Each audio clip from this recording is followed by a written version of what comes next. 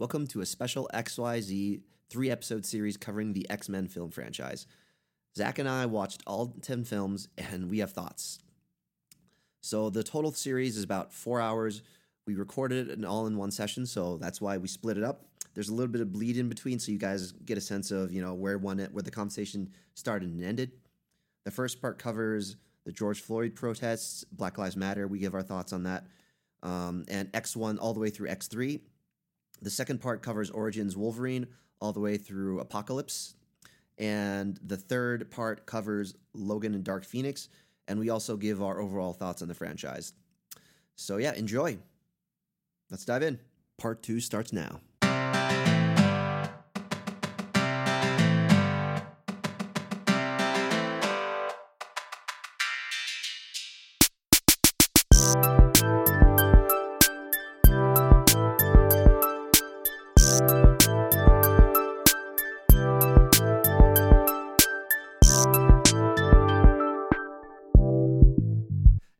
What's the next one? Is do we cover Origins next? I think we should go in chronological order, which would mean Origins. Origins, yeah. Which is one that I also initially skipped. X-Men Origins Wolverine, released 2009, directed by Gavin Hood. Witness the origin. After over a century of living life as a soldier, Logan tries to live an ordinary life and finds he cannot rest. He sets out to avenge the death of his girlfriend by undergoing the Mutant Weapon X program and eventually becoming the Wolverine. Okay. Yeah. I feel like that's a weird movie to just summarize. Yeah. I don't know what happens. Oh my god! So this movie again. I saw this in theaters and I enjoyed it at the time. This is the only movie that, like, upon watching it, I actively disliked. I think my opinions for this one and The Last Stand kind of flipped on this viewing, where I realized, because I used to think I saw this one for the first time on cable TV, and I used to be like, oh, it's fine for like a cable TV movie. Like it's fine for that. And it's watchable. The Last Stand, that's unwatchable. Rewatching them now, Last Stand, kind of watchable. This one. Oh my God. I was like, I had it on in the background while I was doing other stuff. And I thank God, because I could not have done anything else. Or I could not have like paid attention to it. Yeah. So let's just get into this. So it is the origin story of Wolverine. It's like, okay, so they breeze through his early childhood in Canada as being the bastard of the groundskeeper, and then the fighting in the wars and his relationship with Victor Creed / Sabretooth and all this, which I think, like we both said, the opening of the movie and the montage were the best parts of the movie, which is like, yeah. I don't know if I'd say the opening scene even like, but the montage I like. Okay. I like the montage. The opening scene is, I don't know, it's silly and it's quick. The montage I feel like is generally the widely considered like one good redeemable part of this movie. Yeah. So big theme of this movie is that it's way overstuffed. Everything happens really fast. They get recruited. They go on their first mission. He walks away. Then and then immediately it's like what happens is Victor is hunting and killing people, and then he's settled, like Logan settled down, and then everything happens really fast. They like the adamantium injection thing happens maybe like halfway through the movie, right? And it's like, yeah, that's such a weird moment too, where like Stryker comes to pick him up, a younger version of William Stryker from X-Men 2. Comes to pick him up and is like, hey, we're gonna do this experiment on you, and the whole plan the entire time, I guess, was just that they wanted to see if it would work on him, and then they were just gonna kill him. So they injected all this wipe his memory, not kill him. I thought the original plan was just to kill. They maybe said now he can't be killed, so they were like, okay, wipe his memory instead. Yeah, because like the idea was that it would be that like Deadpool is the one who like this is kind of a test to see if they can do the same process to Deadpool. Yeah. Which just seems like they just wasted a lot of money on a guy they're not 100% sure they can control. just making him stronger. Yeah, exactly. Like I don't get the villain plan here. Yeah, that was I guess pretty bad. Sabretooth is on his side, and then there's the whole thing with his girlfriend, and then it turns out his girlfriend was like lying to him the whole time, but also she still loves him. Yep. I think it would have been more interesting if she was just fully a villain. Yeah. I don't know, but like, you know, of course, you know, Hugh Jackman, he goes through everybody and makes them fall in love with him. I don't know. Yeah. I like the part, I guess, in the beginning where you've got all the other mutants and they're all part of that secret task force, and they go and they like hunt down an African warlord, and it's like cool to just see them all as a team and use their powers, and then the rest of the movie I can kind of do without. Yeah, basically this movie doesn't have a lot of breathing space for its character moments, for like the interactions, for us to care about who these people are. I mean, we kind of care about Wolverine because we've seen the other movies. He's Hugh Jackman. He's, you know, a good actor and all that stuff. But even then, not really. And then the other people are just like, okay, his girlfriend died. Okay, sure. And then she doesn't later. But, you know, you believe it the first time you see it. And then like the other people of the team are just like, we just don't give a fuck about them. Like when Bradley, the electricity guy, dies, you're just like, okay, we barely spent like 5 minutes with him. When John dies, it's the same thing. It's like we barely spent 15 minutes with him. We just have no time to actually care about any of these people. Like, I cared more about the old couple that took Wolverine in after he got his experiment than the other teammates. An old couple who is just like, once again, not letting the movie breathe. Like, yes, the old couple is very endearing, and then just brutally murdered. Yeah. They're just like in an overdone scene where they're just like, just he's talking to them, and then suddenly they're shot out of nowhere from Agent Zero from like far away. Yep. It's, oh man. I guess that's got that. I'm looking at the Wikipedia page, and that's the only reason that I remember that character's name being Agent Zero, because all I remember is, oh, he shoots good, and then he blows up. Yeah. They're not, I don't know. Blob is, I guess, memorable because he's fat. I guess.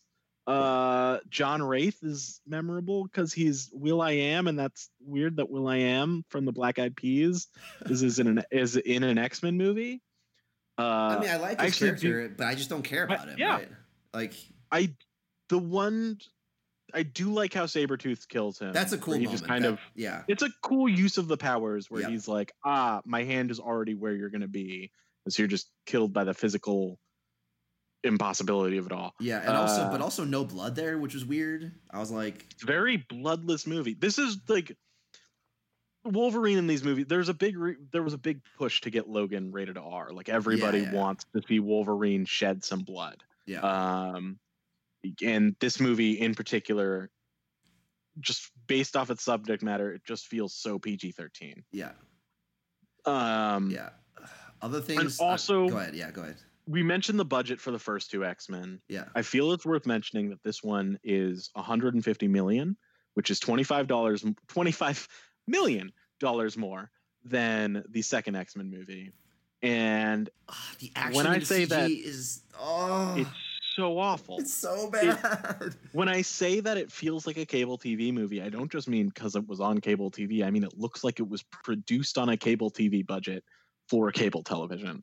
The green screen is so obvious in this one. Oh my god! His claws. Oh, can we talk about how fake his claws look? They look in the mirror, and the mirror scene emphasizes it. It's like you emphasize the fakest part of him. Yeah, and it's a cool scene from the actor point of view, but like the CG is terrible. No, yeah. Why did you try to like? It's just worse than it was. They went backwards. I don't get it. They have more money and they went backwards. Yeah, it's so bad. Oh my god. Like, yeah, and this may be 2020 bias because I remember it being fine at the time, but yeah, that does not hold up at all in the modern day. I mean, once again, I didn't see it in theaters, but I saw it on cable television not much longer, and I do remember thinking it looked bad, but I also remembered excusing it because it was on cable television. Right. Yeah. So other quick things about this movie. This is one I want to move on from relatively quickly. Yeah, it was so bad. I'm good with that. So okay, the villain motivations don't make a lot of sense. The secondary climax with the mutants escaping was kind of a distraction. The climax itself, now that I see it, it falls flat. In theaters, I remember it holding up, but this time I was like, dude, when Victor teams up with Logan, the fight with Weapon 11 with Deadpool basically was really short when I watched it this time. It felt extremely short. When I watched it in theaters, it felt long and it was like a fitting climax. This time it felt super short. And then we're all in denouement by the time Stryker goes to erase his memories. So it's just like the climax just falls fucking flat. Then the other point to talk about that is that when he rebukes Kayla when his girlfriend comes back and is like, oh yeah, I was tricking you the whole time. Like those lines were cheesy as hell. It's like, oh, I guess you were the trickster the whole time, and I thought it was the Wolverine and blah blah blah. And I was like, oh, this is just not good. And then after that, he walks away, and he's like, why does he walk away? He just suddenly doesn't want to kill Stryker now for like doing all like wanting to erase his memory, wanting to kill him, and like he at that point his memory was erased. Oh no! I mean the first time, like when Kayla does the reveal, when Silver Fox does the reveal, he's like suddenly he doesn't want to kill Victor for killing John and actually killing Bradley. Sure, okay, maybe the Kayla thing is gone, and also he doesn't want to kill Stryker because just because his girlfriend was like saying, "Oh yeah, I was part of the plan too." He suddenly doesn't want to kill Stryker. Like Stryker still wanted to wipe his memory and still wanted to like kill him and still put him through a bunch of pain for apparently nothing. So I mean, it feels like the only reason he doesn't kill him is mostly just to because they're like, oh, we can't kill him because chronologically, canonically, that wouldn't make sense. It's a contrivance, basically. Yeah. I mean, it's a whole thing in a movie where you just like that with no stakes because you know what happens in the future. Yeah. And you have to reset to a point where he has no memory. Yeah. It's just, I don't know. Yeah. And last thing is I do remember the post-credits. I did remember the post-credits scene that actually was not in the print that I watched this time of him being in Japan and saying, oh, I'm drinking to remember. And I was like, oh, that's a cool moment. And I still like that moment now. Yeah. It's a decent moment. I think looking it up online, that moment was in some theaters, but not all theaters. Yes. Like I think I saw some people in Australia had seen it. Another note on the production side of this movie. Do you know who wrote it? No, I don't remember. David Benioff of Game of Thrones fame. Wow. Yeah. I believe I definitely remember some people when Game of Thrones was starting to go downhill a little bit. Like people were like, "Yeah, what do you expect from the writer of X-Men Origins Wolverine?" Oh my god! I see the same shit because it's like once he runs out of the adaptation in Game of Thrones, the same stuff happens. The pacing's off. The character motivations don't line up. There's a lot of contrivances. It's the same type of thing. Yeah. Well, why don't we? You said one move through this one quickly. Let's move to another prequel in the X-Men canon. One that we enjoyed. X-Men First Class, released in 2011, directed by Matthew Vaughn. Before they were Professor X and Magneto, Charles Xavier and Eric Lehnsherr were two young men discovering their mutant powers. The two became friends in their fight for mutant solidarity, while an old tormentor of Lehnsherr's sets off to incite nuclear war. Yep. So this one was originally after X-Men Origins Wolverine came out. They were talking about making an X-Men Origins Magneto. Yeah. Which eventually became this, because obviously I feel like Magneto and Wolverine are the two we talked about the most when we were talking about those first three. So I think they're the characters that really stuck. Mm-hmm. But then they just were like, no, we're just going to make this a full-on X-Men movie. They got Matthew Vaughn, who's directed Kick-Ass, Kingsman: The Secret Service, and I think they injected a lot of flavor into this one. Mm-hmm. I feel like, it wasn't there in Origins, but I also don't think the flavor was 100% there in the whole first trilogy, where it kind of just was like, this is a superhero movie. And this one kind of just felt like, no, we're going to give it a little extra personality. We're going to bring in They brought in Henry Jackman to do the score, Mm-hmm. And it was really I know not everyone loves this one, but I remember just going to theaters and like this was the first X-Men movie that I just like unabashedly just love everything about. Michael Fassbender's Magneto, he's fucking he's great. He's so good. You like yeah. He's doing another, like I mentioned this earlier, he's going to another level than everyone else is. He's just like I mean his character has the more interesting story, so I don't this movie starts off with the same Holocaust scene, the exact same one, just FYI, the exact same. And of him with the gate, but then it kind of prolongs the scene where you get to see what happened after that, where he's taken like the effects of that moment where, you know, the Nazi guards had noticed that, oh, well, this Jew, he's got powers. So they bring in Sebastian Shaw, played by Kevin Bacon, to try and train him by using his pain and anger.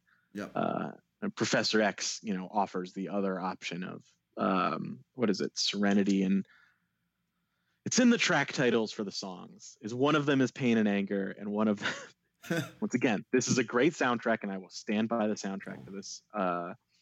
Especially the Magneto themes in this are really good. Rage and Serenity is Professor X is like, let's find that middle point between Rage and Serenity. When he's training Magneto. I don't know. What do you have to say about it? So I like this movie a lot. Again, like you said, Fassbender was awesome in this. Like fucking like, dude, it's like you get Magneto. Like you really get who he is in this one. Let's see. I just have since I'm running through my notes in kind of order, I'll just say random thing. There's a music cue that's from BioShock Infinite that they share, which is slightly interesting. Not most people won't care. So in order of the movie, I didn't know that Mystique and Charles had a proprietary relationship. Obviously, this was not touched on at all in 1, 2, and 3.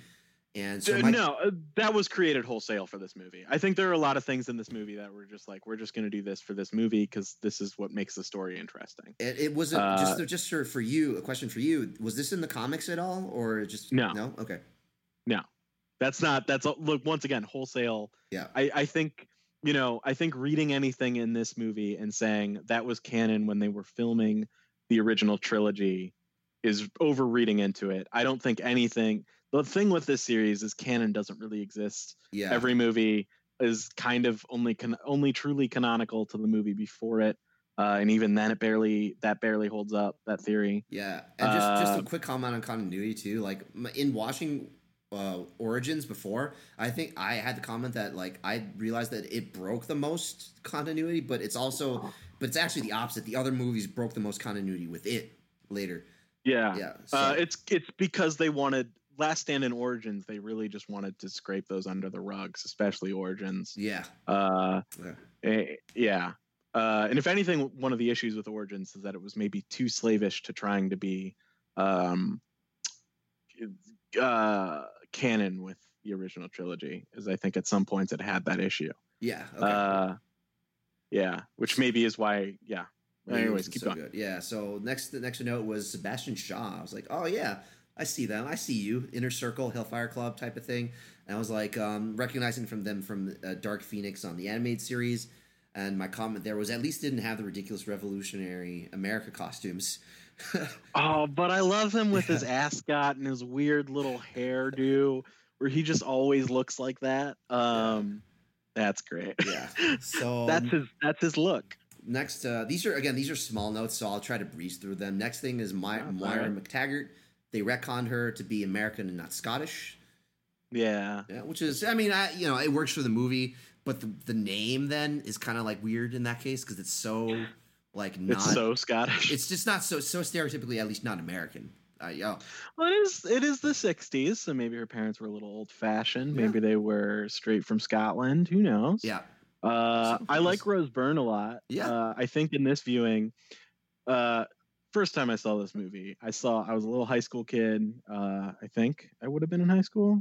I probably between high school, college, probably that summer. And I had a huge crush on Rose Byrne in this movie her first scene, she literally just goes in her underwear, which now feels way too horny to say on main. and rewatching this as an adult, there was a part of me that was like, I know Rose Byrne is a better actor than what she does in this movie. Okay. Yeah. But I think she's fun. She's good. Yeah, she's. I good like her addition. She kind of gives. She's like a good foil for Charles. Yeah. She plays well off James McAvoy.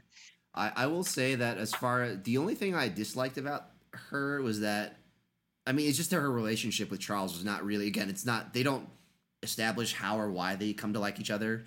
They just kind of do. But that's about it. It's, it's fine. It's just underdeveloped. But otherwise it's fine. Next point, this is starting to get into more meaty stuff, is like, it's really good to see like a young, imperfect Charles. Like, he's like so enamored with being normal in this one that it's very easy to see why Mystique goes to Magneto in this one. And it's like, it's a benefit of Charles's privilege growing up in a fucking mansion that he's like, I'm normal. I have normal shit going on. Like, I'm rich. So like, the world is cool. I like the world as it is. Don't fuck it up, Eric. Don't fuck it up. It's kind of like that type of thing. And Eric's like, you know what? I came from shit, and I accept who I am, and I accept you the way you are. So you really see that contrast in this movie. He is very much like the privileged mutant of just like, oh, I'm passing, and I'm just gonna I was like reading a panel from an X-Men comic of like another X-Men yelling at Scott Summers for like the way he treats other mutants, because he's able to get away with like looking like a just a regular white guy. Yeah.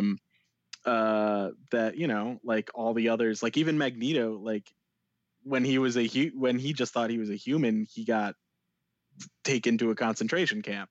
Yeah. So they've all have a different experience. I think that is one of the cooler aspects of this sort of rebooted timeline, is that you get a lot of like Charles as a flawed person up through all of them, I'd say. Yeah. Like Dark Phoenix, I think one of the things I like the most about Dark Phoenix, and we'll get to it, is how they treat him as a flawed character. Yeah.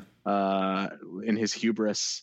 But like Apocalypse, Days of Future Past really gets into it. Yeah. Where he's that part of that. Yeah. And that's when we'll start getting to the theory a little bit. Yeah. Because that's where it starts happening, and you'll see it happening. So yeah. One of the prevailing things in the comics is, because they are so soap opera-y, Professor X is one of the more soap opera-y characters. Mm-hmm. And he's not as infallible as he is when he's played by Patrick Stewart. Yeah. Patrick Stewart, I think, plays such like a very saintly version of Charles Xavier. Yeah. And even in the comics, like, even though he's the mentor and the older guy, you definitely, like, the cracks are there. Yep. Even in literally the first issue, and this is something that later writers take on. I think it was initially just in because Stan Lee is not that great a writer, but in the first issue of the X-Men is they introduce Jean Grey to the team, and they're all wearing the first class suits like they do in this movie. Yeah. And Professor X has a thought of something of like, ooh, she's beautiful and I have a crush on her, but I shall never make that known. But because that happens in a thought bubble, now it's canon. So other writers who are like, that is disgusting and awful, but unfortunately, it happened in the first issue, an issue that people will go back and read for all eternity. So we kind of have to address it. And like that, he is bad in a lot of ways. He's often, he's privileged. He's a little bit short-sighted. He's very selfish and egocentric. Yeah. As a character. The Jean Grey thing is generally not that much touched on, but it is one of those moments where you're like going back and rereading old issues, and it stares you in the face of just how awful it is. Yeah. Yep. Yeah. Let's see bigger things so moving on to a couple other bigger things. So like, yeah, I'll go through some of the more character meaty stuff, and then at the end I'll tag on some more of the smaller things again. So it's like the scene with the kids being kids was really fun. It's like you got the sense of the 60s a lot. And like the Charles being the disappointed father figure was a very interesting angle. So he's already old-fashioned and he's out of touch compared to Eric. He's very much like already he's like, yeah, he's the father figure. He's not with the young kids. He's not hip, to use the terms of the day. And you would still use that probably. Like he's not hip. I feel like when he's just with Eric, when they're like going off on recruiting missions, they're having fun. Yeah. But like when he gets all of the other mutants together, he's suddenly like, okay, I have this responsibility to be the leader. He kind of puts that on himself. Yeah. and so that's a little bit of also where the old fashioned, like obviously that's there within him, but also you see a little bit of like he's talking to Eric and like the CIA guy, and like all these mutants are embarrassing him, and that is a little bit more of like sort of his position of just like, wait, you guys are supposed to be making me look good, and you're not making me look good right now. Yeah.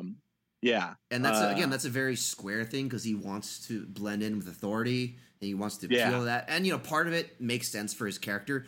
And at the same time, it's like that's the split in this movie between Magneto and Charles is like Charles is old fashioned and square and Magneto's hip, in this one. Yeah, Professor X kind of likes the status quo. He benefits from the status quo. Magneto's like, I kind of want to break the status quo. Mutants aren't doing so great in the status quo. Yeah. Yeah. Whereas Professor X kind of wants mutants to conform to the status quo. Yeah, exactly. Yeah. And the rest of the stuff I have, the other big thing was I enjoyed the Cuban Missile Crisis, setting, and then the spy thriller tone of it. It's kind of, it's like the MCU thing of like, oh, this movie is in the MCU, but it's a specific genre that we try to do. Like Winter Soldier is one of the best MCU That's movies. part of what I think adds personality to it. When I was saying that earlier, is it gives it another flavor. Yeah. Other than just being an X-Men movie. Yeah, exactly. Yeah, that was a really cool part of it. Anything? So I'm gonna go through the smaller stuff. Any other bigger stuff you want to talk about with this movie? Well, going with that 60s flavor is I do think that this kind of starts a run. Well, no, this doesn't. Origins does this, where it's all the X-Men movies suddenly take place during a historical event, whether it's 3 Mile Island or the Cuban Missile Crisis or the Vietnam War. Suddenly there's a thing that dates them in time, and even the original trilogy had this thing where almost every movie had a landmark as a set piece, from the Statue of Liberty to the Golden Gate Bridge. It seems interesting how they do that as a way of setting it within reality. Yeah. And I mean, it goes with the themes of maybe I think it's maybe overdone a little bit, but the theme of the franchise is these little moments in time can shape public perception a lot. So they play into that a lot as well with that. For sure. But I was lax because I've seen this so many times, so I didn't really write as many notes. So we can go through yours, and I'll just comment. Yeah, these are just small things again. So it's the moment when the CIA agent says, leave us normal people alone, with an earshot at the other mutants. It's a little on the nose. And there's there's another thing. I love that infiltration scene, though. Yeah. Other than that one moment. Yeah. And then the other thing that was also a little too on the nose is the Beast, his cure turning him more beastly was okay, that's we've seen this before. It's a little on the nose. I like the irony, but it's basically the same. It's the same idea as Magneto becoming human in X3. Yeah. Absolutely. Let's see. Other things. Let's see. So Angel's motivation for changing sides not really that well established, and I really, I wanted more Darwin, so those are kind of the only other things. Yeah. Two things you mentioned just in that infiltration scene is one, Azazel using his teleporting power to just sneak in and drop people on the ground that's cool. A cool power flex. It's really a cool way of using your power. Yeah. It looks really cool. He I believe is canonically Nightcrawler's dad. Mystique's the mom, if you were wondering. But with Darwin, they really underuse his power, or they really underuse him, and it feels really lame. And I remember at the time it being really jarring that Kevin Bacon goes and does this whole monologue to them when he's trying to get them over on his side. Yeah. And I remember a lot of people commenting on how weird this moment is, because he goes and mentions how humans put people into slavery, and immediately they go into Darwin's face, and it feels a little bit like, oh, see, slavery, black people, and it feels really sloppy. Yeah. And that's a little bit on the nose in a weird way. Yeah. He's a fun guy. He's more fun than half of those people. Why do they get rid of him? Yeah, and it's just it's another thing, just representation in media thing too, where it's okay. Oh yeah. Yeah. It's the one black guy. Kill the black guy. Yeah, it's like, come on, guys. For a franchise that's supposed to be about this kind of stuff, anyways, it's like, come on. Yeah, we got 4 white guys on the team. 5. I forgot about Beast. But we're gonna kill the one black guy. That's what we're gonna do. Yeah, I had the thought before we started recording this of just how many black X-Men there are, because they are such an allegory for it. And generally they are fairly multicultural. But like, it's basically Storm and Bishop, and that's about it. Yeah. As far as major ones go. There's one, we'll talk about him in Days of Future Past, but there's a character who I'm reading the early issues that he showed up in where he was black, and they later on cast him as a white guy in the movie. Okay. Yeah. And I'll get into that at another point. X-Men First Class. But overall, we like the movie. I really enjoyed the movie. Very good origin story. Very much sets up the Charles Eric dynamic, and that very successful in that, in my eyes, for that. Yeah. The scene where Magneto throws the coin through Kevin Bacon's head. Yep. It's a good scene where like you have Kevin Bacon, because at that moment Charles is in Kevin Bacon's mind. Yes. So you have the cross-cutting between the two of them feeling the same agony. Yep. While Magneto kills him, and it's also an emotional, agonizing moment of just being like, "Oh no, I failed Magneto." Yeah. It's a good moment. Yeah, good movie. X-Men First Class. I think it's definitely one of my top 2. Cool. It's good. I like it. So next up is The Wolverine, right? Wolverine, 2013, directed by James Mangold. When he's most vulnerable, he's most dangerous. Wolverine must face his ultimate nemesis, meet an old friend from the end of World War II, and test his own mortality in a life-changing voyage to Japan. That's the summary? It was the summary on on the website. I added more into that summary. That's fine. No, I think it's fair to this movie, because this movie is kind of just like Wolverine just goes to Japan. Yeah. There's more to it, but like it does kind of just feel like that if I was just to say the plot to somebody. Yeah. So my notes on this to start with. So first off, the advertising on the can is very, accurate. This is like 100% Japan focused. And I was like, oh, my question there was maybe it was a callback to Yuriko, but kind of, maybe not really. So anyways, first scene, just one criticism about that. I enjoy the setup, but one criticism about that was that I'm pretty sure historically, like Japanese soldiers were not that nice to American POWs. Like lots of terrible shit happened from what I've read.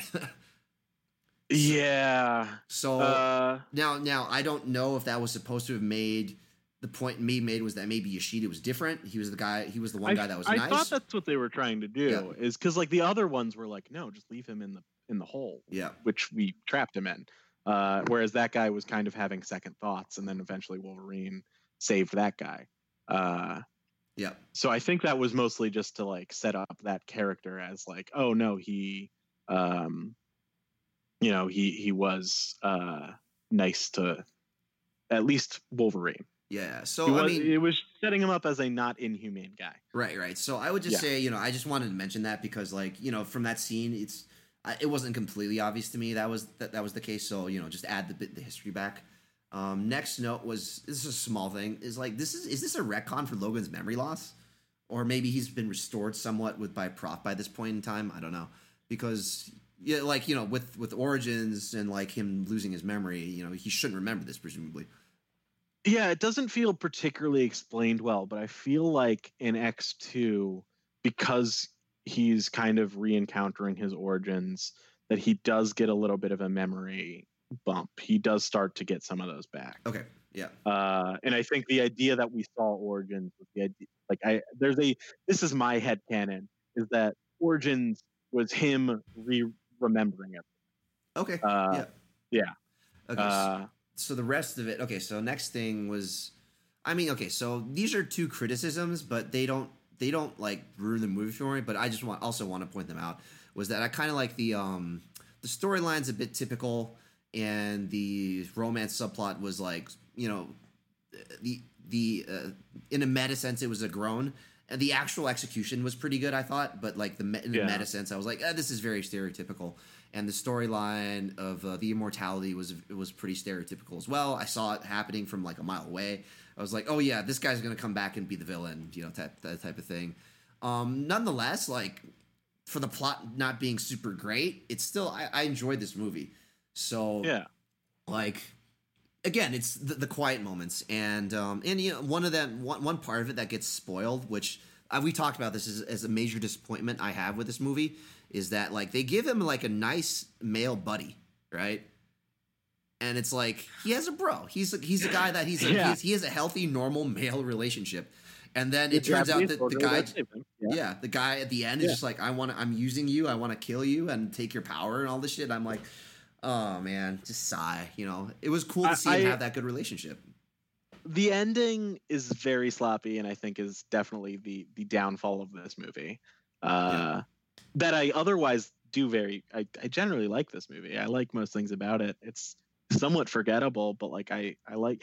I mean, you were saying with the thing with him and Mariko, the woman he falls in love with is it is kind of cringy in a meta sense. It feels a little. Weird and cliche, but like the execution of it I think is better than anything with him and Jean. For sure. And I do think like something that this movie really touches on is just how fucking draining it is to be immortal, and I think that's like interesting. And this one was directed by the same guy who did Logan. So I think he had a lot of those thoughts in his head when he he had a lot of Logan, I think, in his head while he was making this. And I think he just expounded on it even more there, where he's like, okay, first we're going to see him accepting the fact that he's immortal, and now we're going to see him actually live that. I love that choice. Like, I love that choice. And like you know, I get from the plot utilization of the romance. I get that. It's like it gives him something to live for, so I get that. Yeah, and again, the only issue I have with that is the meta. It's the meta cringe. So inside the movie, if you kind of isolate from the outside world, it works. Yeah, and it's something like that's something straight out. A lot of this is a little bit straight out of the comics. Like that, Mariko's straight out of the comics. Oh, okay, for sure. When he like fell in love with her there, this is very much following up on a very famous '80s storyline for Wolverine, like his first ever solo comic, where he goes to Japan. Almost every character written by Frank Miller, at least for Marvel. Frank Miller is the writer of this. He's the writer of that comic. He has he seems to have a big fascination with ninjas in Japan in general. So it becomes a thing that it's almost like central to Wolverine's character that he's a little bit a ninja. Or at least a samurai. It's also a big thing with Daredevil, who Frank Miller did a lot on. I really like the scene where they fight on a bullet train. And I like train fights in general. So before we just get to that real quick, just to touch on the Frank Miller in the 80s point, is like I think the 80s was also the kind of like that was when Japan was like fucking wrecking face in the economy. So people were so there was like this whole like Japan's going to take over the world thing. So it makes a lot of sense that like that storyline comes from the 80s. You know, Blade Runner having a reference to that as well. The bullet train fight was really cool, and I love the fact that it was a bullet train, and they actually were like, "Oh, what would the physics be on this?" It's really fast, and it's like crazy as fuck, and like you have to jump and like fly around. That was really fun. I love that whenever like a guy would jump, and then suddenly the train would have moved under him while he was jumping. It looks really cool. I in general am just a fan of any action scene that happens on a train for some reason. I'm not like super into trains. I just think it's cool when fights happen on them. But like whenever you add in an extra element, like it's a bullet train. I don't know. Then you're cooking with juice. That's all I'm saying. Let's see a little bit more on the criticism. Is just like it's a bit overstuffed of a movie because there's a couple of extra plot lines that are like, what is going on? With the Yakuza being a separate thing from Ishida wanting Wolverine, so that's a little bit overstuffed. It works overall. It's just I'm like, okay, was it it's maybe a little bit confusing at times. The Viper character, the blonde lady. Yep.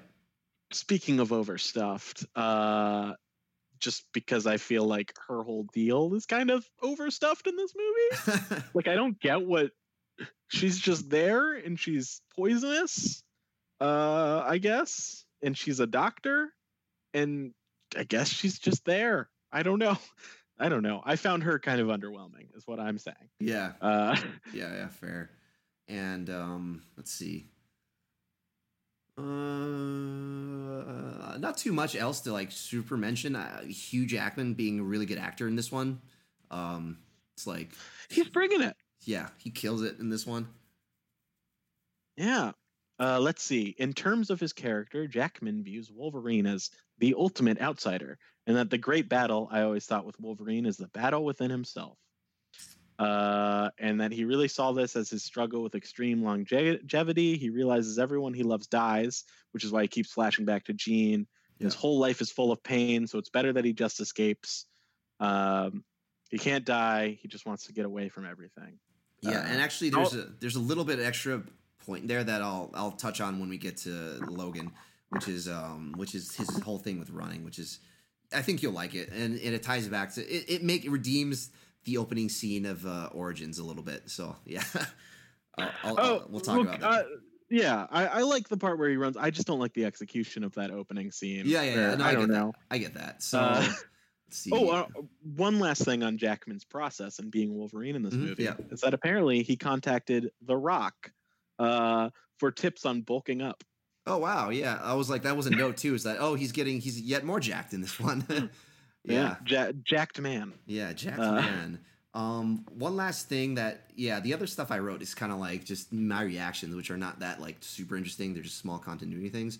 And I talked with you about this as well before, which is that like pretty much every male in this with a speaking part in this movie except Logan dies, and like 90% of them are bad guys. So it's a bit over the top, but.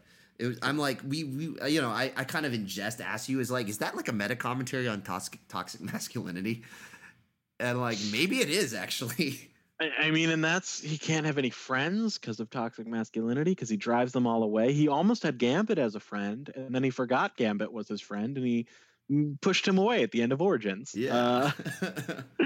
Yeah, he doesn't have any positive male relationships in his life, and that's why he's such a dick to Cyclops. But Cyclops is also a dick to him. Yep. It's because they're kind of having a dick measuring contest. Yep. Yep. Yeah. So yeah, that was I enjoyed them. Like I said, I enjoyed the movie. The acting performances were really grounded and sold it and made me like it. The other things around the periphery, a little bit over the top. I enjoyed it nonetheless. It's like there's a couple of things that are interacting there, but yeah. I enjoyed it. And last thing on that is that, for me at least, is loose continuity, but also like I got really hyped with Magneto and Xavier showing up in the post credits, and then was disappointed slightly with Days of Future Past. Once I saw that, I was a little bit disappointed with Days of Future Past as a result because I was so hyped for that, and then I was like, yeah.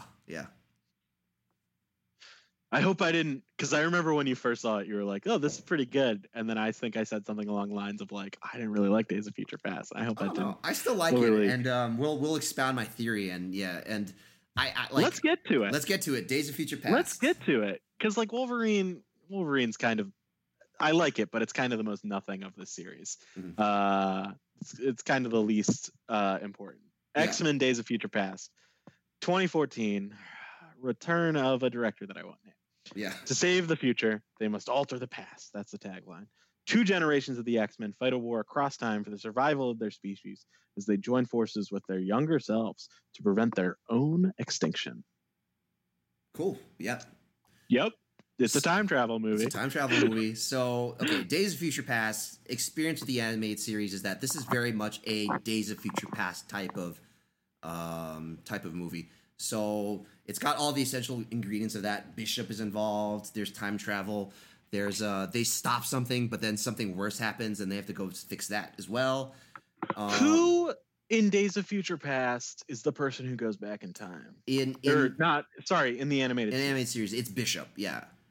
And there's a second. There's choice. The follow up in the animated series is I forget the name of the arc, but it's Bishop goes back in time, and then because what he does makes things worse, Cable goes back in time to stop Bishop from doing like specifically certain things. Yeah. So Cable and Bishop like time travel in a totally different way than they do in this movie, which I think is closer to how the comics does Days of Future Past. Okay. Yeah. This movie, where it's not Wolverine who goes back in time, and I think this is why they brought back this specific character. It's Kitty Pryde who goes back in time into her younger self. Okay. We're like a telepath in the future, because she's the one who uses her powers, which I don't understand how her powers could send anyone back in time. Right. Yeah. But it's like a telepath. It's the son of Jean Grey and Scott Summers who sends her back in time. The daughter of. Sorry. Yeah. So that's how they do that. I really like the opening to this, where it's like the dark future and you get to see all these X-Men fight.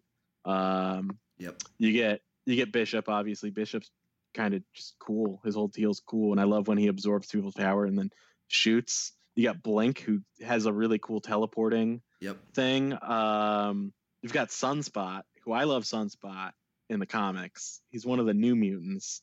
He was the character that I was alluding to a little bit earlier, where so a big thing in his like initial intro is that he's like Afro-Latino in Brazil, and like in the comics, his character just got drawn lighter and lighter skinned to the point where they're making this movie New Mutants, and the guy they cast for it is like a white Brazilian. Yeah. And it's like a thing in the comics that like he gets his powers because he's fighting people who are like, we don't like you because you're a half breed.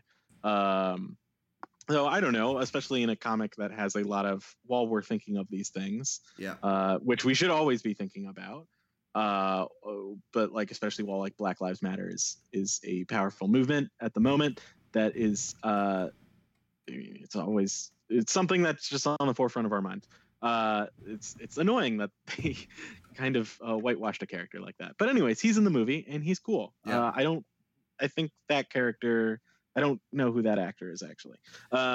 It's cool, and he's only in it for like 3 seconds anyways, and I just spent more time talking about him than his screen time. And just random thing about the you see the opening setup and the dystopian future. Very cool use of the sending back in time to avoid the future, like this small part. And just a very random thing about that was that like I legit thought the actor that was playing Blink was Elizabeth Olsen, because she's made up in a way that she kind of looks like Elizabeth Olsen.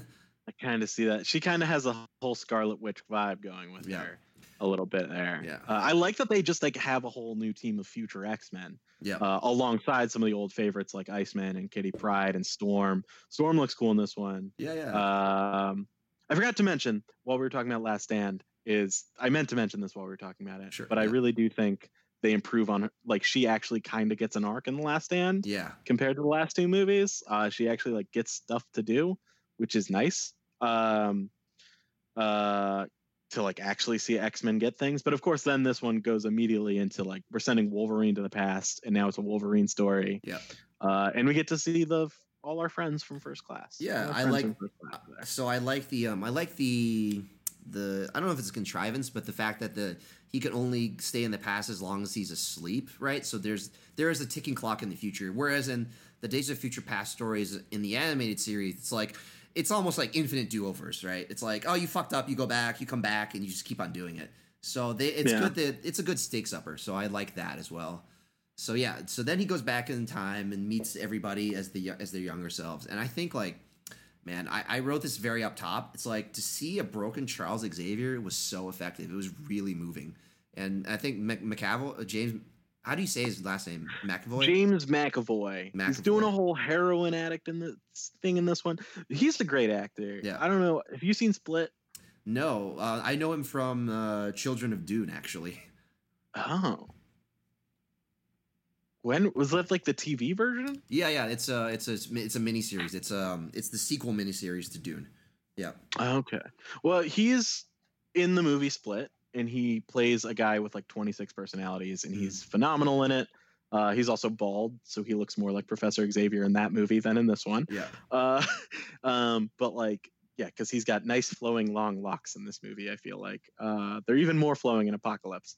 But he, I don't know, he's good, and he's doing a whole like 70s drug, like heroin addict thing in this movie. Yeah, I liked it. It was really effective, and lots for a lot of other things. Just to backtrack a tiny bit about the setup. So, like, the first scene was really cool as a bait and switch to be like to show. It's like it solves a lot of problems at the same time, right? It's like first it's like it's a tense moment where it's like they're all gonna die, and then it's like, oh, we see how time travel works, and so it's a cool thing. So back to Charles, Charles being so broken in this one was it's very moving to me, and then also Charles talking to Charles is a highlight, of that. It's just like there's that scene later on where they like have a telepathic communication through time, and it's great. Yeah, it's a little therapy session there. I'm trying to remember I might be jumping orders a little bit, but there's one thing where it's like I don't know if it's this movie, but he's like yeah. So it's in the therapy session. So he's like, older Charles is like, let yourself feel everybody's pain, right? And let yourself feel it. And I think he gives some justification. Because he's doling himself with drugs, quote unquote. Yeah. So so he feels everybody's pain, and Charles gives something like some justification for why, the older Charles, Patrick Stewart, gives a justification for why he does it. And I thought that was kind of like, it missed the mark for me, because I have a different insight into that, which is that, like, by allowing yourself feel everybody else's pain. This is in this movie. It's almost there, but they missed it, which is if you allowing yourself feel other people's pain, actually it heals you, because it makes you realize you're not alone. So they missed that a little bit. It's like, but the cool thing was that it was close enough that I thought of that as well. Yeah. Yeah. Well, like that's what's cool about, you can read your own and take your own implicit messages from these. And I think that is definitely a message in this, is he sort of like views it as, oh no, if I have to be with everyone else is a burden. But he didn't realize that, like, that also takes some of the burden off of him if he can connect with others, and that there is kind of a gift to getting to be able to be with other people telepathically. And it's a gift, like I said, like a lot. Yeah, he felt like he needed to cut himself off from that pain, but in reality, like, that pain is what ends up allowing him to heal, because again, he realizes he's not alone. It's like everybody has this shit, Yeah. Yeah, so that was a really nice, that was a really nice moment about that. And so I'm going to expound the theory on this. So we can go really quickly to the setup of the movie. So Mystique is a central part of this. She kills Peter Dinklage. she kills the future inventor of the Sentinels, which ends up making things worse after very important sequence of events where they recruit Quicksilver to break Magneto out of the Pentagon, because Magneto was arrested for killing JFK, but it turned out he didn't kill JFK. He was trying to protect JFK because JFK was a mutant. Anyways, real cool sequence of events that happens there. It's really cool. It's very cool. I love it. I just don't have very much insightful, insight about it. I don't have much to. I'm mostly negative on this movie, but that's something that I'm not most. I'm medium on this movie. I am very medium on this movie. So I love that sequence of events, and then so we get to Mystique, and then she, in the original timeline, she kills Peter Dinklage. I don't remember his actual name and the character name in the movies, but Bolivar Trask, creator of the Sentinels. Yeah, and that ignites this thing where they push the Sentinels even further, and then at that point in this movie, the new timeline, Magneto's like, well, okay, we stop that, but you're the threat, Mystique. You're the threat because it's your DNA that fucks us over. So he goes on and tries to kill her. And, so there's two theories here. I'll tell you about the first one, which is I think why you probably get less value out of rewatching this movie, which is And it's a plotting thing, right? So in Days of Future Past, the animated... I'll get into the specific thing I don't like about this movie. Yeah, but you can this keep is my going. theory of like one reason why. Maybe if it's not why you don't like it specifically, it's a theory of like maybe why it doesn't hold up as well over time, which is that okay? So it's a plotting thing, which is that in plot-driven movies, it's good to know like what the central conflict is, and so you have the tension of like, oh, the hero's getting closer to achieving their goal or getting further, and the villain's getting closer or getting further. So there's always that thing that is going on. You're kind of keeping track of the game, in a sense, keeping track of the score. And in the animated series versions, like whenever they would they seem to stop what happened, they would go back to the future and they would see that they failed and they would return. So the plotting keeps on going. In this movie specifically, once they stop Mystique from killing Trask the first time, the plot setup is gone, right? So like you don't know what the fuck is going on for the rest of the movie, which I think the first time watching it works because you're like, oh my god, like what the fuck is happening, right? Is it really worse? Like it's this mystery of what's going to happen. But on rewatches, you know what's going to happen, so it's just kind of lazy that you don't know that they don't set up the tension. It does kind of feel a bit like it's meandering. That is definitely one thing about it, that it does kind of feel like it's meandering once that particular event happens. Yep. Where it's like, why do you know that now you have to go to the White House and have Mystique become a mutant hero? Why do you know that you like have to go and why does Wolverine not know that his mission is? I don't know. They explain it in the movie. There's a specific reason why they explain that he knows that they haven't totally fixed the future, but like, I don't know. My big reason for not liking this movie is I just think they should have waited a little bit for it, if that makes sense. Like, I think First Class was a really good reboot, like a restructuring of the universe of like, this is how we can continue these movies. Mm-hmm. We have a lot of them, and now they have a specific voice and personality to them.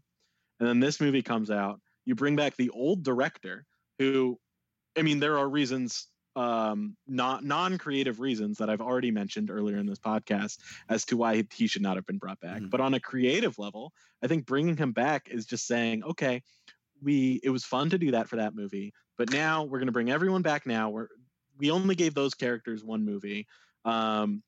So now we're going to bring back all your old favorites for a reunion episode with the old director. We're going to bring back the old music. We're going to bring back the old black leather look. We're going to make everything look like the old movies. And I think that would have been cool, like maybe 2 movies later. Okay. Yeah. Maybe like let the First Class be as cool as the original X-Men or something. Yeah. Like maybe play in that world a little bit first before you go to the time travel well. But instead they were like, no, we're just gonna sunset these characters now. We're gonna sunset the future timeline first. We want to get that taken care of. And I feel like it makes Apocalypse, it makes Dark Phoenix kind of worse because you don't get to build up those characters. You don't get to build up the personality. That director comes back and it's still his voice. And it was cool to see in First Class when another director got to come in and do their thing. And that's a big part of, that's like if I have to distill it to one reason I don't like this movie, that's the one reason. Yeah, I get that, man. I totally get that. And like one thing about that is, I mean, I felt like for a movie that's billed as returning the old cast and having like a reunion, it very much does not use them. Yeah. I feel like there's a Rogue cut, which we did not watch for this podcast, right? That I believe has extra time. I don't believe Anna Paquin's in this at all. She plays Rogue. Yep.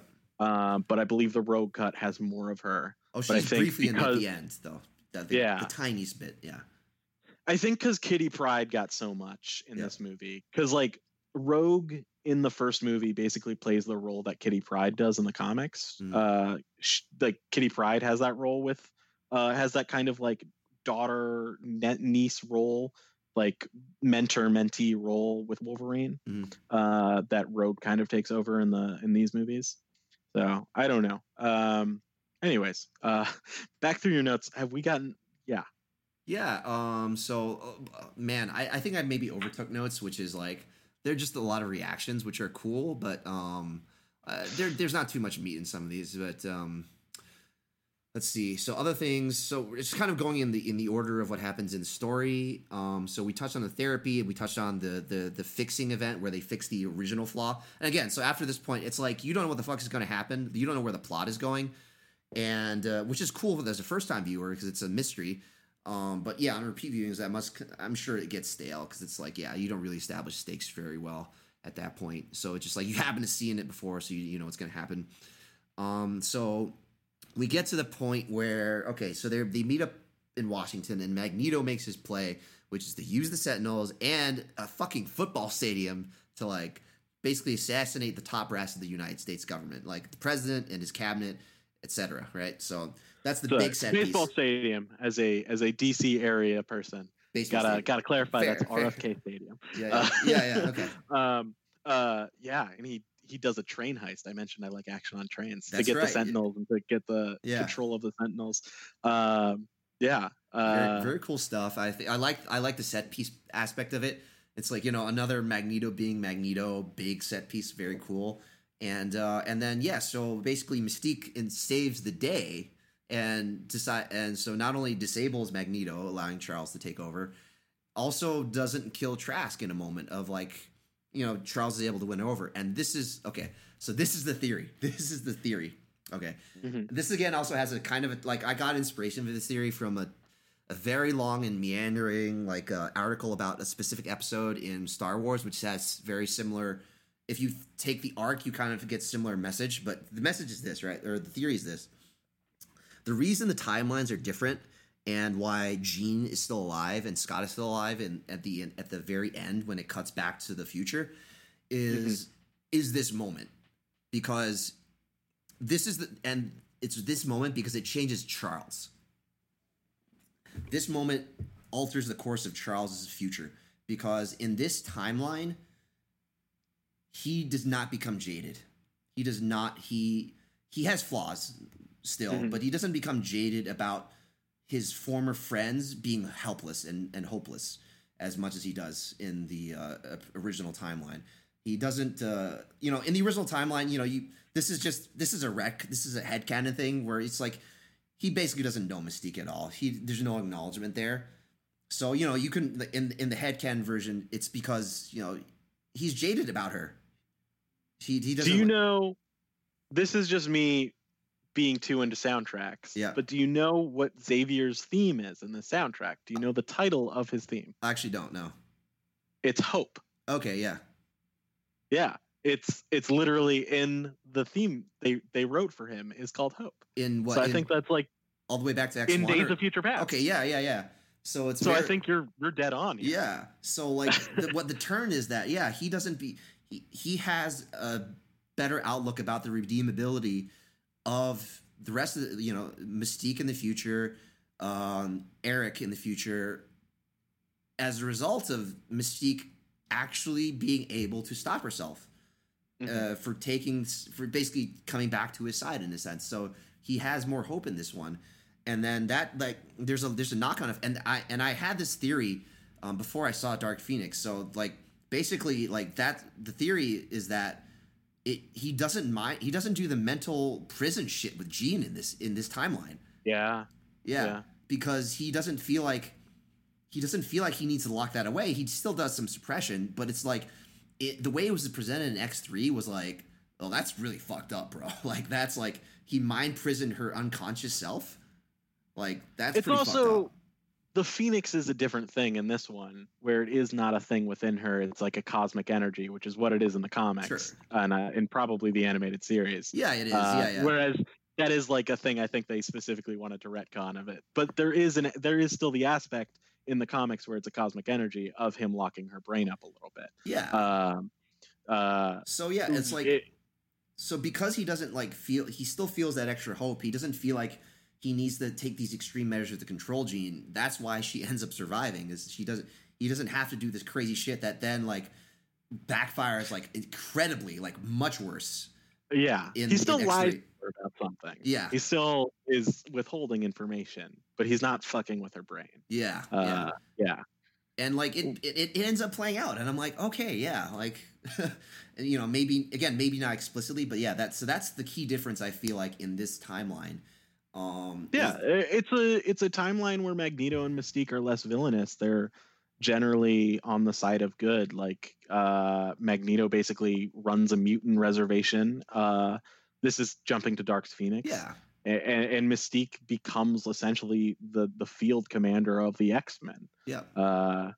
Which is a very different timeline from what we originally saw. Yeah, exactly. And it's definitely a much more hopeful one for like the friends that he grew up with in the 60s when he was first finding out about his mutant powers. Yeah. Yeah.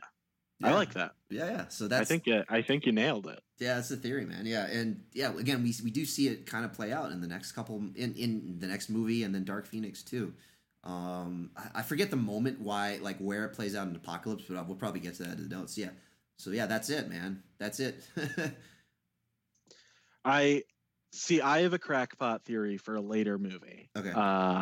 And I was really hoping your theory was crackpot so that mine wouldn't sound so ridiculous. But no, now mine sounds dumb. So that's totally cool though. I still move on to Apocalypse as the next one. Yeah. Unless we have anything left to say about this just leads into Apocalypse, but yeah, Wolverine gets captured by William Stryker, an even younger version, yep, who is Mystique in this movie, and then in Apocalypse.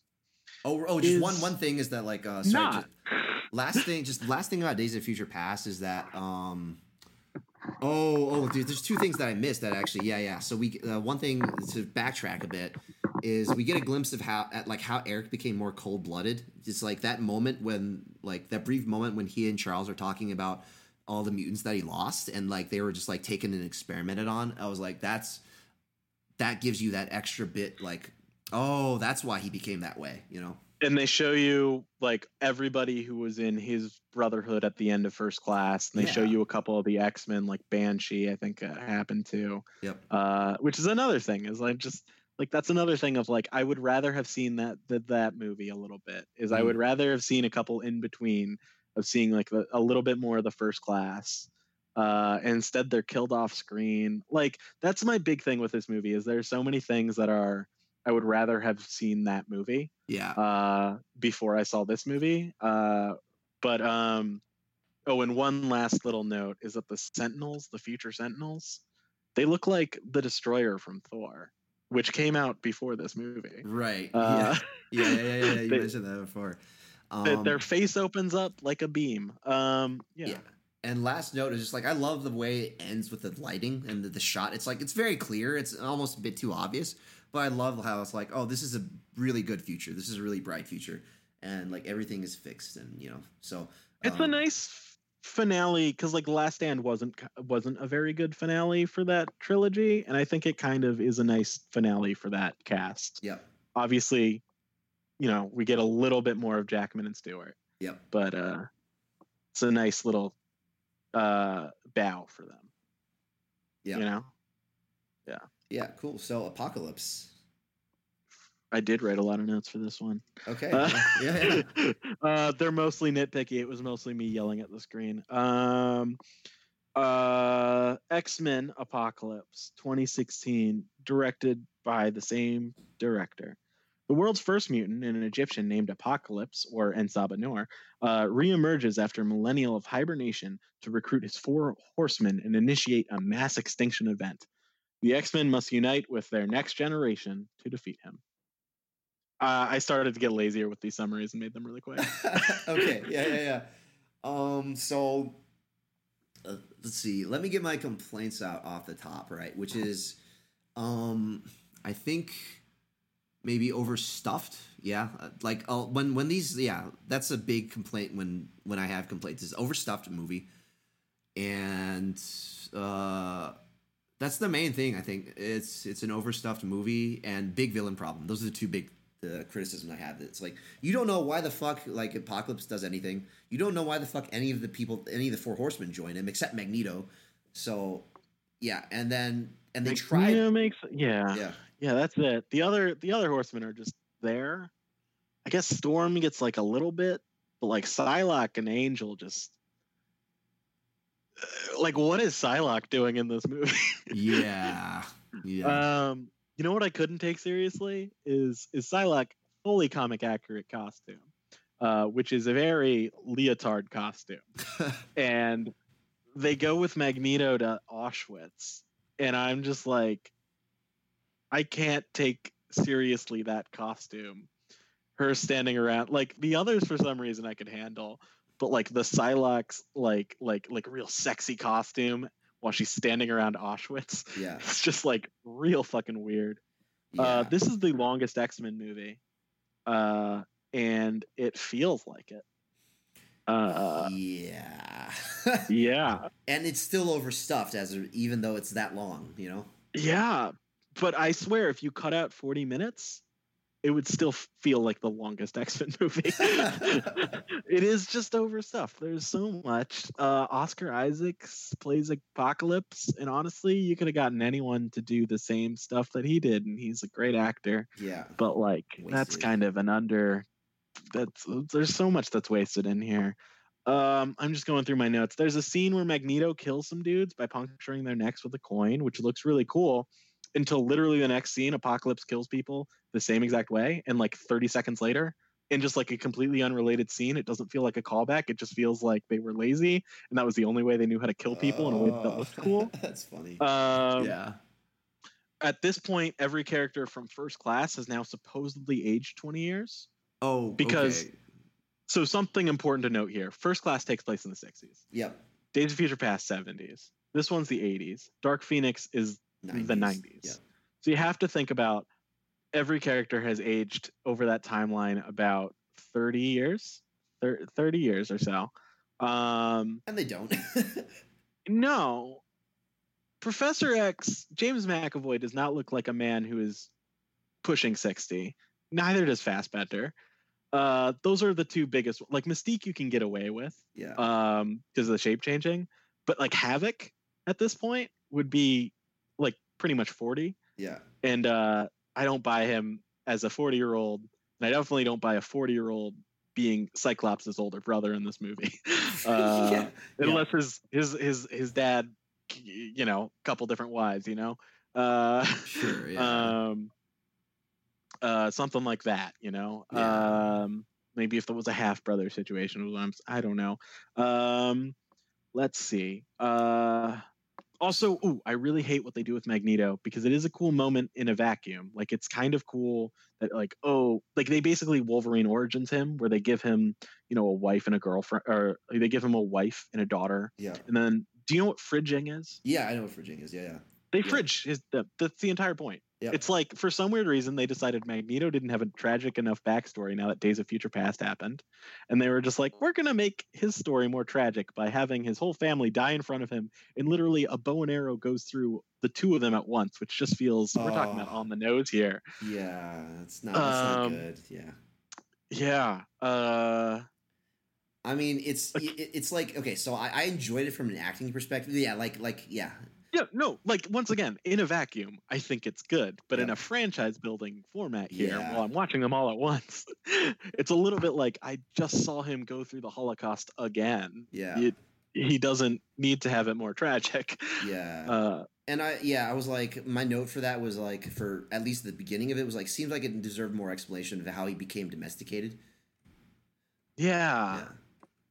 And in this one and Dark Phoenix, they kind of are just like, oh, and this is what Magneto's been up to. He's peaceful, and both of those they do that to him. And that kind of, you know, that it does kind of go back to the theory of Days of Future Past, where everything's a bit more hopeful. So Charles is not as much given up for him. Maybe he's like had some phone calls or, you know, some stuff, and actually been in communication. So they have to shock him back to being like on the dark side a little bit. I get that, but it just feels a little. You know, it's just like we've seen him see so much tragedy already. Yeah. Yeah. So let's see. One of my first notes is like, I dig the Egyptian thing, and then it reminds me of there's a random Spider-Man animated series plotline with Silvermane trying to find the Fountain of Youth, basically. That basically uses the same type of aesthetic, a pyramid with the sun, and then like some random shit glows and does some shit. So just a random little note there. I like that we actually have young Egyptian Storm. That's pretty cool. I really like her. Yeah. I think she's great. Yeah. I mean, also, anytime Storm has more of the mohawk cut, she's automatically 20% cooler. Yeah. because she seems like a badass when she's got a mohawk. Yep. But I like young Storm. I feel like Halle Berry wasn't the best Storm, and that's Alexandra Shipp, I think I read it. Yeah, who plays the new Storm, and she's pretty decent. She doesn't get too much to do, but I like. She gets more to do than Storm does in half these movies. Yeah. Yep. So let's see. My note for Scott was cool to see that he's not just wearing any random sunglasses. He's a bit of a rebel, which makes him which through that you see why he becomes a leader, because he's like, yeah. You know what's a fun twist on him, like a fun turnaround, is in the original trilogy, it's such a thing that like Logan keeps stealing Cyclops' cars or motorcycles. Yeah. And in this one, Cyclops goes and steals Professor X's car when they go and break out to go to the mall. Yep. Which is a little fun moment. Yep. Yeah. It's fun. Yeah, and it's like, again, there's always like a little bit like a lot of good leaders have a little bit of that rebel side in them. You know, they go off script and they're not like so rigid. So I see like that kind of gives a good explanation of why he became like the leader that he does later. Yeah. Yeah. Next thing was, I didn't realize that Days of Future Past, the First Class Mind Wipe for Moira was so complete. Just a random thing. Yeah, it's kind of it does feel like he should have just told her that right away in this one. Yeah. It kind of felt like they were milking it a little bit. Yeah. One very random thing is there's a flat screen TV in here, and I'm like, that's not period correct. This is a big flat screen TV. It's not that. Yeah. So it talks about I have a note. It was like, oh, like Magneto scene in Auschwitz. I get that. It's like, makes it hit home. Oh, Stryker sequence. Like, why? They just needed one more. They had one more movie on the Hugh Jackman contract, and they were like, all right, we're gonna give him as much as we can. Set it up, and I'm like, oh. But it makes no sense with what happened in Days of Future Past, right? Yeah. That sequence. It makes no sense because Mystique took him. But what happened to... Why does Will Stryker now have Wolverine? It just makes... Yeah. It makes no logical sense as to, like, did Mystique actually take him to the real Will Stryker? Right. And also just like as where it functions in this movie, it's just like it doesn't function for very much. It doesn't... What's the point of it? Other than to set up like the next movie, it doesn't function for this movie. Like maybe it's just a set piece. There's like a little bit where it's like, oh, we see them become a team before they actually like take on the big thing, but like that's not even really necessary. You know, it's like it's higher stakes actually if you leave that out. Where it's like, oh, these people aren't really a team yet, and they need to become it to face the biggest threat. You know, so yeah, that whole sequence, I was like, what the fuck. Why was this here? That immediately follows the Quicksilver scene, pretty much, which I think I do really like that, actually. Yes. I think the Quicksilver scene in this, I don't know how you feel, I kind of liked it just a little bit more than the one from Days of Future Past. Those are clearly, I think they clearly, like, the Quicksilver scene in Days of Future Past was, like, really popular when that movie first came out, and so they had to put another one in here. Yeah, I enjoyed it. I think it was like I don't really know which one I like better, to be honest. Like it's not worth ranking them. Yeah, they're both very cool. Let's see. Again, I have another thing about Magneto being Magneto is awesome, but it kind of decays after you see it a lot. Like the value of that. In this one, a lot of the Magneto stuff is where this kind of falls apart for me. Yeah. Which is disappointing. But like one of the big things that they do in this movie is they kind of hint at it in the last one, where like Quicksilver is watching Magneto on TV, and you kind of get the idea that now he knows he's his dad. Yeah. At that point, like he doesn't know when he meets Magneto, but then this movie, like it never says that explicitly, and then this movie just makes it very much of like an exposition dump of just Quicksilver being like, yeah, he's my dad, and I'm never gonna tell him, but he's my dad. So let's do this, and like, you know, Magneto has this whole thing with his other family, so it feels like it can't even touch on this whole father-son issue, and it feels like they half do the father-son thing with Quicksilver. Like it feels like a half measure. Yeah. It feels like something they were like, we have to mention it because it's a thing from the comics, and we're going to pretend it's thematic, but like we're not really going to touch on the themes. We're not going to really give them a great moment together. Yep. It feels thrown in there like half half thought about. Yeah, I agree with that. Yeah. I was really disappointed that like they didn't have the talk, or like even at the end they didn't have the talk. It just felt pointless. It felt like, why put it in there? Yeah, exactly. Yeah. Like, and I get, like I liked how they did it in Days of Future Past, where it was like, we know that this is the thing in the comics, so we're gonna make it that you can like make this leap in your head. Yeah. But they didn't. This one, it was just like too much. Also, Jubilee goes with the mall to the mall with all the other X-Men. I mentioned this to you before. Oh yeah. I was like, I didn't realize she was Jubilee. Yeah. Yeah, and then she just disappears. She doesn't go on the adventure with them. Yeah. Like literally, they go on the adventure in the next scene, and she's just like Rose Tico'd behind. Yeah. Which feels weird. Let's see. See the other thing I mentioned. Okay, so the Magneto turns in the third act, right? So like the X in front of Apocalypse was like really over the top and cheesy. So so the first part where the first beam arrives, I was like, yeah, I was like, fuck yeah, and I was like, it's a great moment. It's still cheesy and predictable, but I like the first beam. But when they add the second one and it makes an X, I'm just like, oh my god, come on, guys. And also that scene's been going on for about 40 minutes at that point. Yeah. And you're just like, I'm done watching Apocalypse fuck up. I guess he's somewhere in Egypt at this point. Cairo. Whatever city. Yeah. He's like fucking up a city, and I kind of forget what city it is halfway through. It's just such a boring looking final action set piece. Like it's very much like, it's very low energy. Yeah, it's like low energy and drawn out. That's the thing. Like I even remember when I think I saw this at Best Buy. And I was like, this is going on forever. And like, what the fuck is happening? So it's, like when I watched it, I was like, yeah, it drags on for way too long. I mean, I enjoyed some of the themes in there, but yeah, it's just not paced very well. And yeah, just kind of random too. So I do see one of the themes that I enjoyed is like, like they fucking explicitly stated it's like aloneness versus togetherness, right?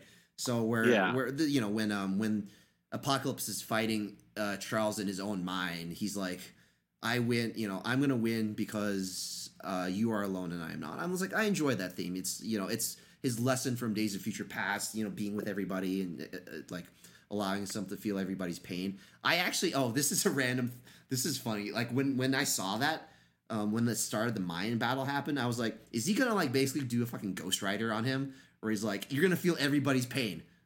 And that's going to fuck you up, and that's how we're going to win. And it's like, nope, that's not it. So I was a little disappointed in that. Yeah, I kind of half expected that.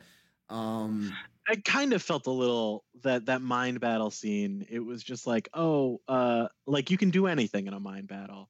And I feel like Professor X should have had more imagination. Yes. But like the only cool thing they did in that set piece was like Apocalypse gets big. That's the only way they played with like the telepathy. This is a non-reality battle. Yeah, like they could have done so much more, especially with that fucking bland ass regular fight scene happening in Cairo. They didn't. Yeah, that was like very I was like, dude, Charles, are you not creative at all? Like, what the hell? And yeah, like at that point, I was already kind of disappointed that they didn't go like the penance stare, like pain of everybody in the world type of thing. I was like, that would have been really cool, actually. That also serves the theme very well too. So it would have helped. I do think like when Jean joins in, that's kind of okay when he's like, I'm doing this with somebody. And then you've got the nice moment right after that, which like speaking on the whole Moira memory thing. Yeah. I do think it's like a nice moment for a split second when he does get her memory back. Yeah. But then Nightcrawler says something silly and it kind of ruins all the tension in that moment for me. Undercuts it. Yeah. I do really enjoy Nightcrawler in like he's one of my favorite characters actually in the series. He's fun. He's great. Yes. He's the best. Yep. Yeah. He's good in these. Yeah. That's Cody Smith-McPhee, I believe, who plays him. It's Alan Cummings in X2, but like, I think when he shows up, he's good in these movies, and it would be cool if they did more with him, because like I think he's a character that just everyone likes. Yeah, I like his whole thing, basically. Yeah, he's a fun guy. The way, his like way of being, his like behavior. Yeah, I like that a lot. See, other things I mentioned. Let's see. Alex's death was not handled very well. It's basically like Scott in X3 Havoc. Yeah. So that was kind of meh. It's fridging. Except it's for him instead. Yeah.